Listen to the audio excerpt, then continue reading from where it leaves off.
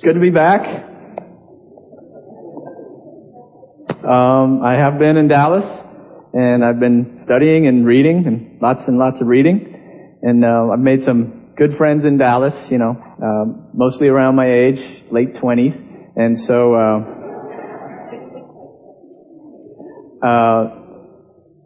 all of my obscure knowledge of 1980s cartoons is suddenly relevant again, right?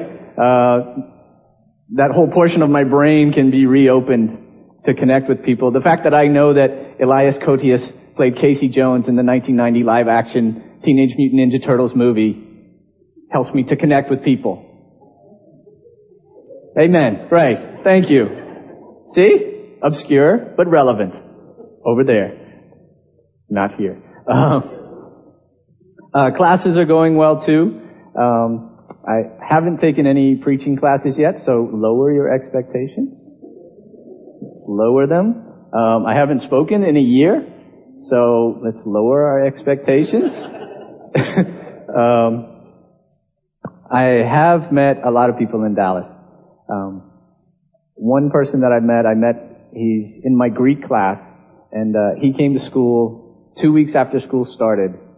His name is Tan Leon, and Tan is from Burma, or Myanmar. And if you recall, Burma is not very friendly to Christians. In 2008, they had a terrible cyclone that hit, and the authorities refused to give relief to Christians, specifically because they were Christians. And so, but Tan has gotten a U.S. visa, which is very hard to get. He left his wife in Myanmar for that time, and has come to seminary so that he can study and go back and train his own people. And my question is, what would compel a person to be so committed to Jesus Christ, to go through those kind of sufferings and stay committed? I want to open today's message with the story of Adoniram Judson, one of the pioneering missionaries to Burma in the 1800s. But first, let's ask God to let His Spirit move and work in us this morning. Let's pray. Father, I thank you so much for this opportunity, for this chance to be back home, among friends and family, and to speak your word. And so, Lord, I just ask this morning that your Spirit would show us any areas that we need to change, that your Spirit would inspire us and work in our hearts and move in your hearts by your word. Lord, I pray that I would speak your word and that you would approve of that by working in our lives. In Jesus' name, amen. Adoniram Judson. How many of you have ever heard of him? Wonderful. I first read about him in my missions class last semester. He was a Baptist missionary from Massachusetts in the early 1800s, along with his wife, Anne. And he started in India, but Burma was his first preference, despite the fact that foreigners were treated so poorly by the Burmese. His time in Burma would produce severe suffering, unlike many of us will ever experience. On the voyage to Burma, his wife Anne would undergo a stillbirth. And this would just be the beginning of suffering for Adoniram Judson and his family. Among his other sufferings, he and Anne would lose all 3 children that were born to them in Burma. None of them would live past 6 months old, constantly battling fever and government oppression.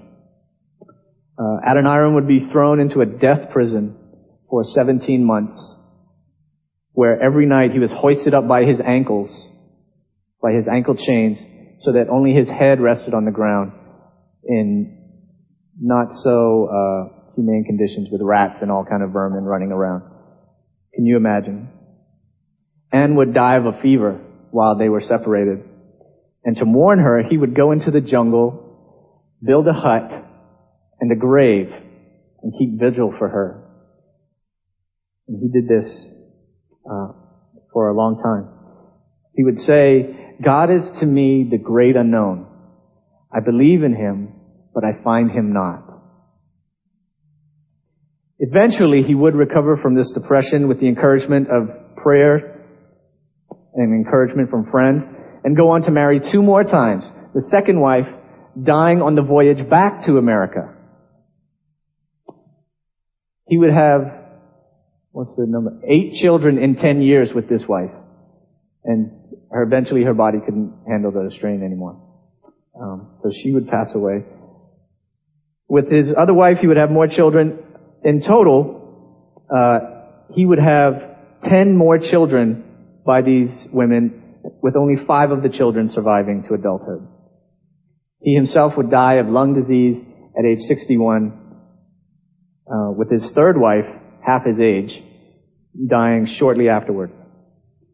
And this only scratches the surface. I didn't want to go into too much detail, but this only scratches the surface of the kind of suffering Adoniram Judson would go through during his time in Burma. The question is, what would compel someone to remain in a place and even consistently return to that place where he had known so much suffering? And so the question for us is, how will we respond to the suffering that is inescapable and inevitable in our own lives? You know, I listened to Brother Brian reading the prayer sheet this morning and welcoming Sister Jen, and just I look around our congregation, I see so many faces that have experienced so much suffering just within the past year. And just to name a few, look at Brother Anthon and his poor hand. I mean, have you watched him type? It's so sad to watch a one-handed man type. I feel bad. You can't miss him directing now, though, right? There you go. Boy, he'll get me later. But we have had more serious problems, right? I mean, I think back to Michael Worrell and to have his leg purposefully broken so that he would be able to walk in the future.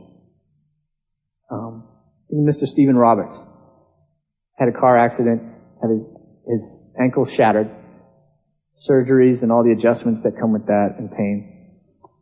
Brother Gary Lowe, undergoing cancer treatments. Sister Sally Colebrook. You can't go very far without running into someone in Calvary who has experienced suffering in this last year. We all know about our senior pastor, Alan Lee, and his back problems that turned into emergency open heart surgery. And now he's recovering. And most recently, devastating loss of Amala Maduki and her father, and within 2 years of losing her mother, and now they're orphans. Not to mention all the unspoken suffering. Widows in our congregation still struggling with lingering sadness and losing their husband, because the lifetime of memories does not go away. And now that I say that, we have orphans and widows in our congregation. What does the book of James say? True religion that God accepts is to take care of orphans and widows in their distress, right? Okay, I'm going to let that go. Miscarriages that no one knows about. Unexpected financial struggles that families go through. Struggling marriages that people are trying to keep together. Parents that are suffering with children who are not walking with the Lord.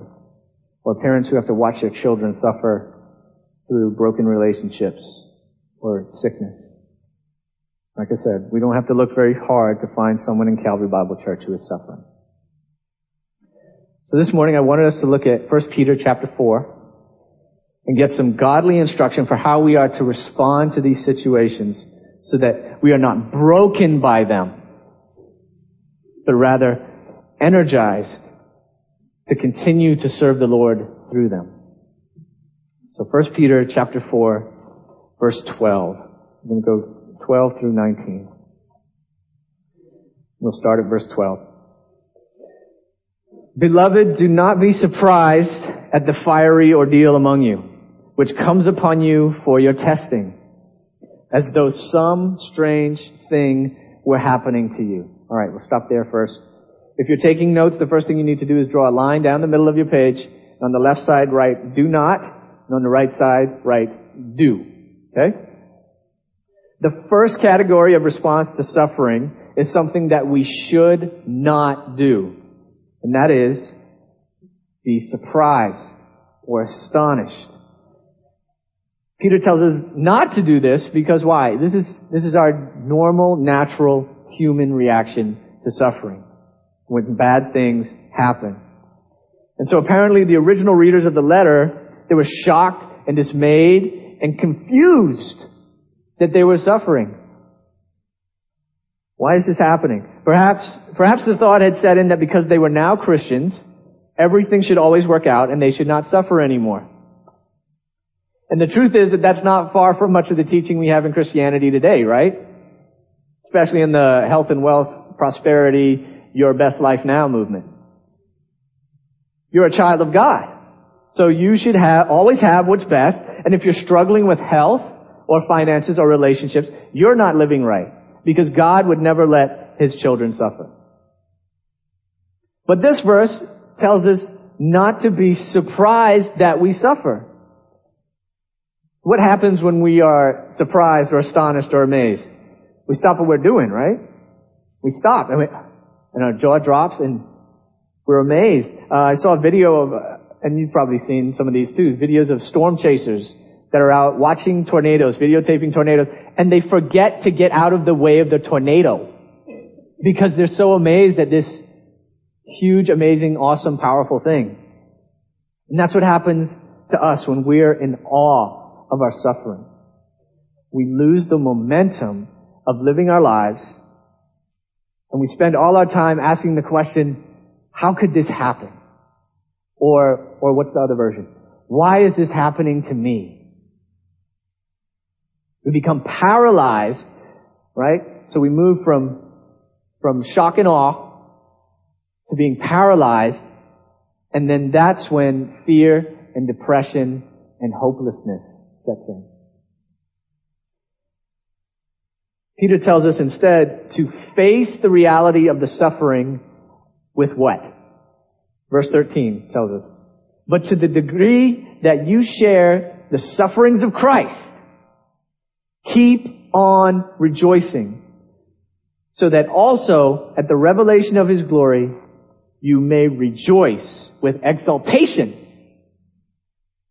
So on the right side of your paper, write rejoice. This is the thing we do. Instead of being surprised, rejoice. Our initial response to suffering needs to move from shock and awe to rejoicing. Why? Because we are happy about experiencing pain and loss? No. And I'll tell you, only the cruelest of preachers would tell you that you should be happy about suffering. Somehow enjoy your suffering. It's ridiculous. Our joy comes from the fact that we share in Christ's sufferings, okay? We are identifying ourselves with Christ. Peter could say this because, why? He experienced the exact same thing. In Acts 5 verse 41, right after being beaten for preaching the gospel, preaching the resurrection of Christ, they went away, what? What did Peter do? They went away rejoicing that they were counted worthy to suffer for the name. Suffer for His name. So suffering is a part of our process to becoming more Christ-like.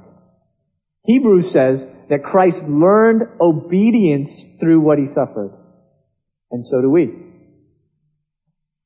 And as we identify with Christ, the world loses its vice grip on our affections.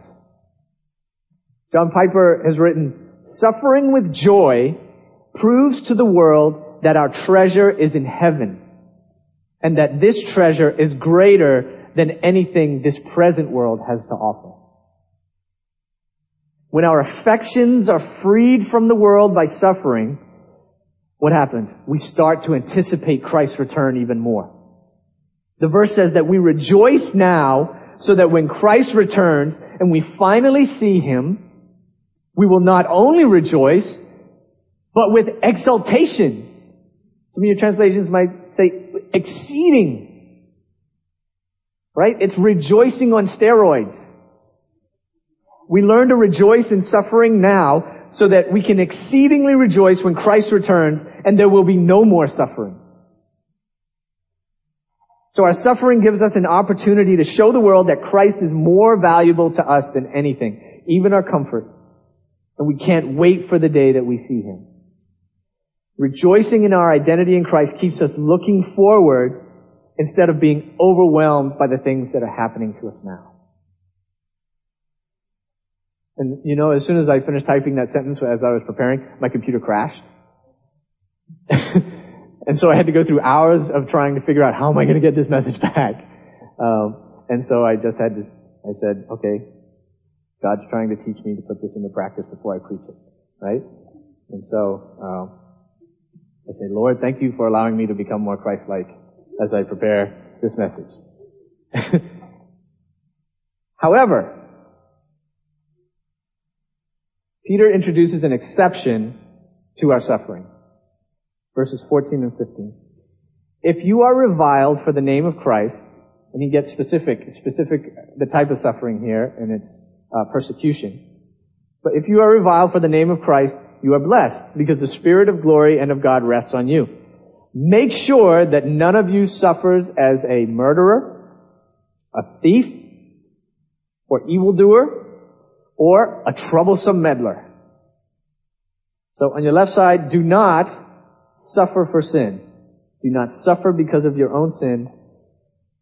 And accordingly, do repent. In our culture today, it is so easy to play the victim. Am I right? Everybody's looking to sue everybody. Everybody else is to blame. No matter what we do, we find a way to make excuses for the situations we find ourselves in, many times that we have put ourselves in. We get caught breaking the rule, and we're mystified at the consequences. Right? And then we talk about how stupid the rule is, so it's the rule's fault that we break it. It was just asking to be broken. Parents, how many times your kids use this? That's a dumb rule, I don't have to follow it. But God does not tell us to decide which rules we are going to obey. He doesn't give us that option. Peter tells us to make sure we haven't brought it on ourselves. Notice his progression. He starts out real big, right? A real big sin. Murder. Most of us are not murderers in here, right? Please say yes. I will have to switch churches. I don't... Okay? In thought. Most people don't get persecuted for thinking about murdering someone, right? Most of the time. So I think Peter's talking about the actual physical act of murdering someone. So, but most of us disqualify ourselves from that. But then he broadens it a little bit. A thief. And he's talking to Christians. So, where do we steal? In the food store? Thief window candy? At customs? If the tag ain't on it, it's used, right? I don't have to declare it. Right? Maybe at home, teeth all out to mommy first. All the children go on. All the teenagers up here. Talk to y'all. Maybe you don't qualify for any of those categories either. So Peter broadens it even more. Just an evildoer. Just an evildoer. And some of you still say, oh, I don't fall into that category either. I don't do anything wrong. And so he says, well, are you a meddler? Maybe you think you're so good that you get to tell everybody else how bad they are. And you get in everybody else's business, and you wonder why people persecute you. Right? Don't be a troublesome meddler. He's just, making sure that nobody says, I'm suffering because people are being unfair to me. And make sure that you haven't brought it on yourself first. Okay?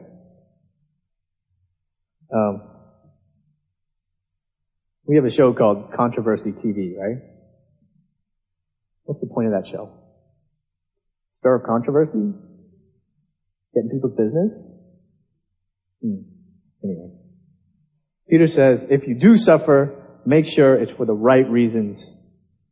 And when you suffer, verse 16, but if anyone suffers as a Christian, he is not to be ashamed, but is to glorify God in this name. So if you suffer as a Christian, do not, on the left side of your page, do not be ashamed. Do praise God in that name. What name? Christian. Peter is specifically here dealing with suffering that comes from persecution for being a Christian.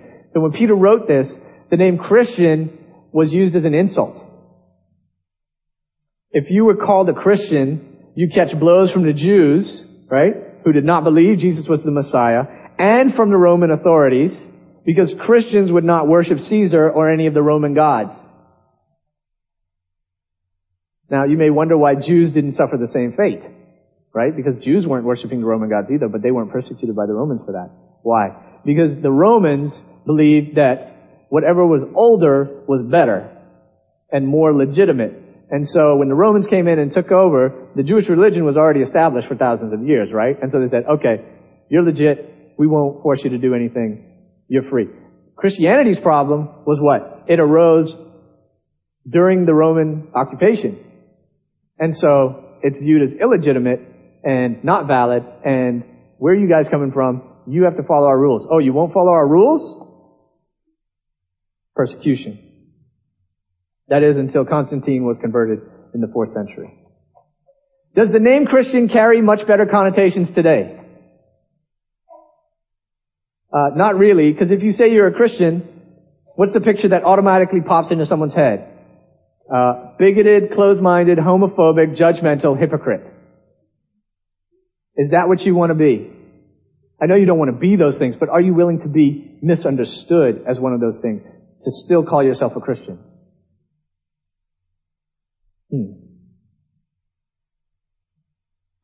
We are to replace our shame, right? Do not be ashamed with what? Bold praise.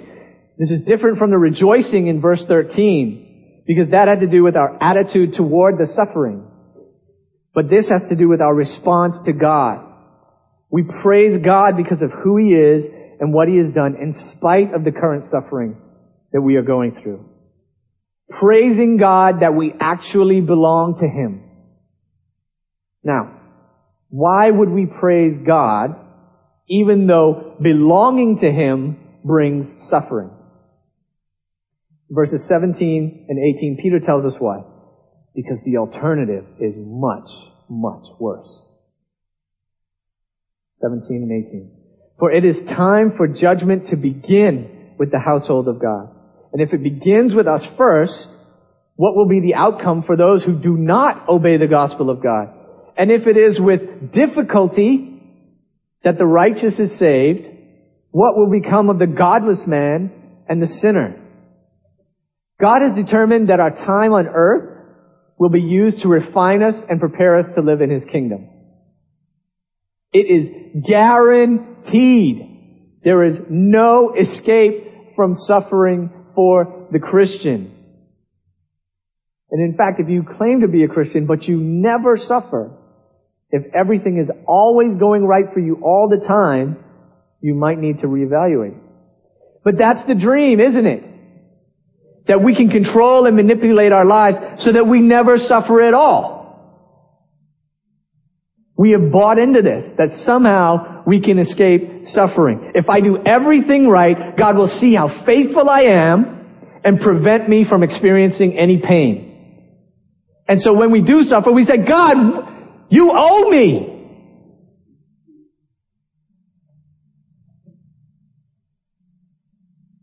So it never works out.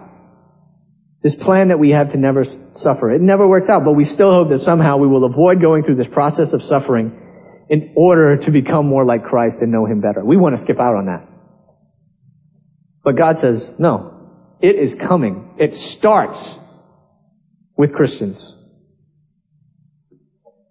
The good news is that this present life is the worst that we will get.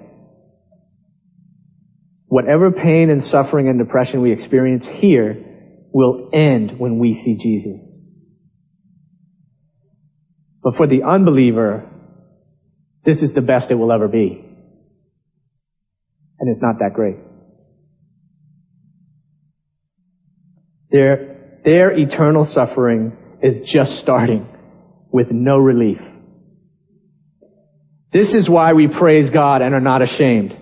Because through Jesus' death and resurrection, He has provided a way to save us from the coming wrath. And you know, people like to say, suffering proves that there is no God.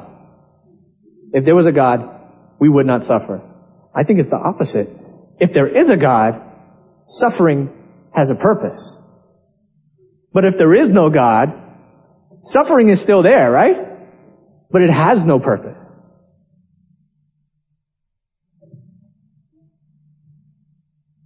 Verse 19, Peter concludes. Therefore, those also who suffer according to the will of God shall entrust their souls to a faithful Creator in doing what is right. That word entrust there, some of your translations may say commit or something like that. That word here's where my Greek education comes in. That word is in the imperative, okay? So it should be must. You must entrust your souls to a faithful Creator. This is something you have to do if you want to get through suffering in a God-honoring way. We commit or turn over the concern of our souls to the faithful One who created you, right? And knows how to mold His creation. He knows what He's doing with you. So the last do you write down is rely. Rely. As you rely on God, you trust Him and do not get overwhelmed by your circumstances. Instead of being paralyzed by what is happening to you, you continue to do good by rejoicing, not sinning, and praising God that you belong to Him, because we know this is temporary. This is temporary. We learn not to rely on ourselves. 2 Corinthians chapter 1 tells us that that's one of the whole points of suffering, is so that we learn not to rely on ourselves, but the God who created us and will not waste our tearful sufferings, but use them in the best possible way if we respond correctly. You know, listening to that prayer sheet, we have the opportunity to be the most joyful congregation on this island. If we choose to rejoice, right? Instead of being overwhelmed, instead of being astonished, instead of being paralyzed by what's happening to us. If we turn that into rejoicing, remember why? Because we understand that we are being identified with Christ. We are being molded more like Christ. Hopefully that's something that you want, right? Maybe some of our priorities need to be changed to say, I want to be more like Christ instead of having the best life possible I can have here. As I close, I want to tell you about John. John was a kid. He looked about a year and a half old. He was on the flight with me from Dallas to Miami coming back home. He was probably on his first flight where he was actually conscious that he was traveling, you know? He's like, whoa, I'm on a plane. And although when we were on the runway, he would look out the window and see other planes and go, plane, plane! You know, not realizing he was actually on a plane. But he was so excited when we were about to take off. And you know, the plane lines up and you stop right before you accelerate real hard, right? And when the plane started to accelerate, he was like, because he was sitting right next to the window, and he said, whoa, you know, a year and a half-year-old kid. It's fun to watch him.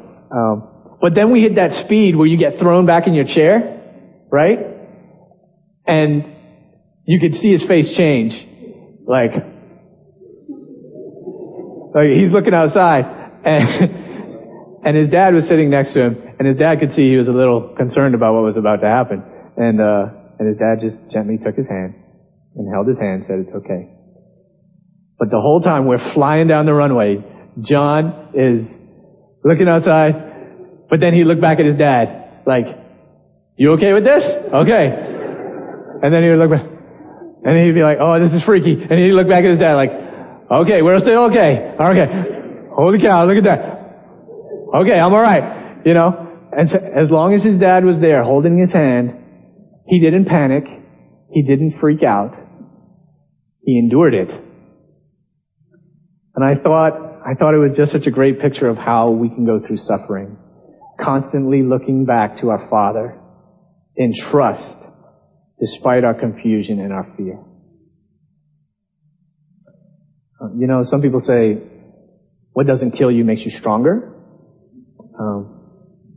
But I think if we do not see our suffering through the lens of sanctification, of becoming more like Christ, our suffering only makes us harder and colder and bitter. Perhaps this morning you have been facing circumstances that are making you bitter or frightened, and you want to give up. And you think that God is not being faithful to me.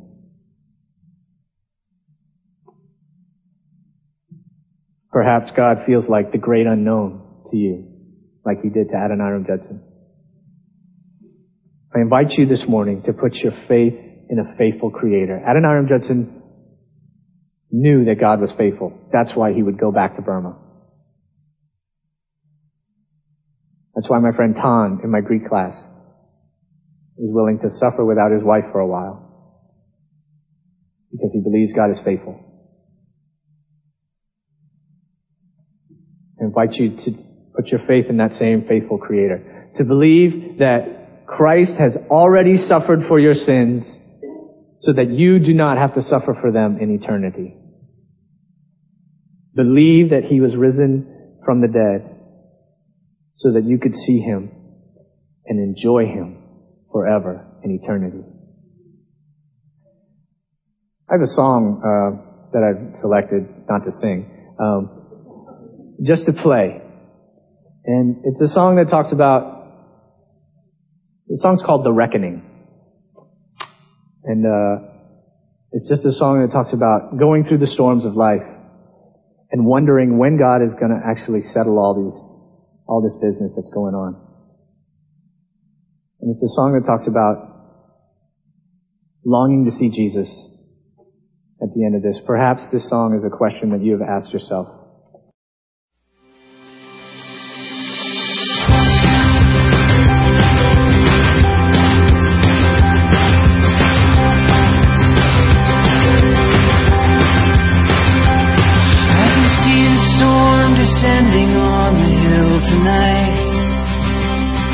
Tall trees are bending to your will tonight.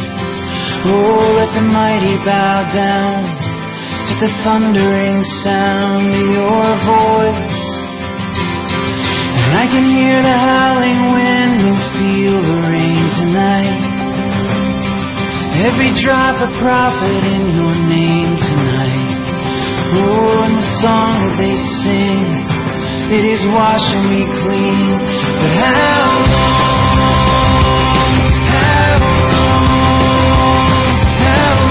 until this curtain is lifted?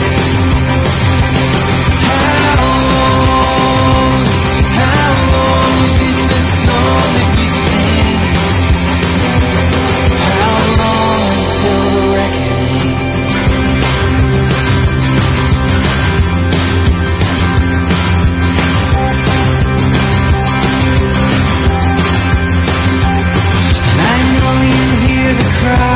Every soul tonight. You see the teardrops as they roll tonight down the faces of the saints who grow weary and faint in your fields. And the wicked roam the cities and the streets tonight. When the God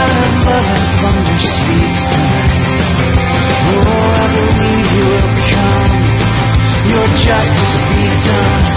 How long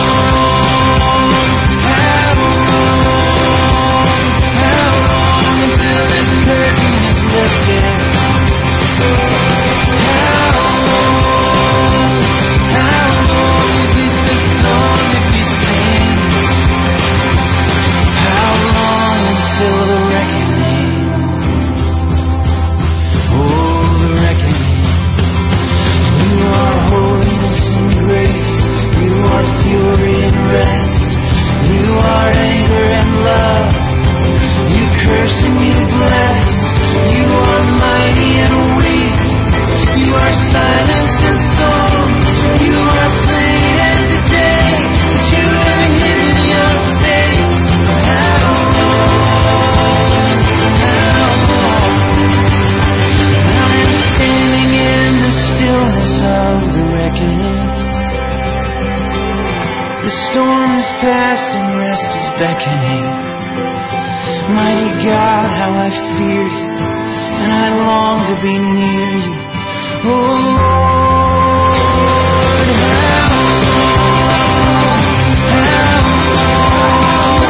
how long until this burden is lifted? How long is this the song that we sing? How long until the reckoning?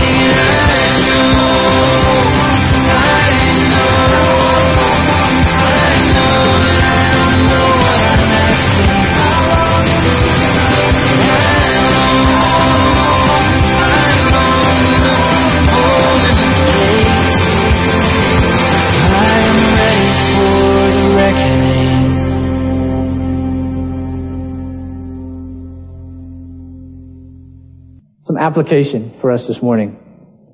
Because we don't just come to church to agree with everything the pastor says, right? We come to put it into practice. Come to apply the word. So at some point today, take some time to think about the past year and all the trials and suffering you have been through, and rejoice. However you rejoice, rejoice. Rejoice that you are being made more like Christ through this experience. Number 2, repent. Repent of any sin that you are guilty of. It may require you to ask for forgiveness and mercy from someone. Pray that they will be merciful. Number 3, praise God in a tangible way that you are His child and that you will escape from the judgment that all unbelievers face. Number 4, pray for the unbelievers you know, that God will save them and possibly even use you as an instrument to do that. Let's pray.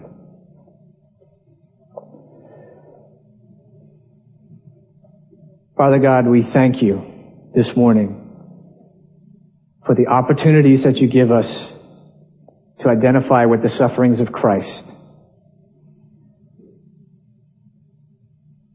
Father, remind us to not be astonished, to not be shocked that we go through periods of testing, of refining. God, help us to make the most of those opportunities and to not forget to praise you that we are your child. Lord, I pray for those who are suffering, that you would give them the strength to walk through it, to seek help where they need it, and to remember that you are a faithful Creator who is wise beyond any measure that we could ever come up with. And you know what you're doing in our lives. God, help us to trust you. In Jesus' name, amen.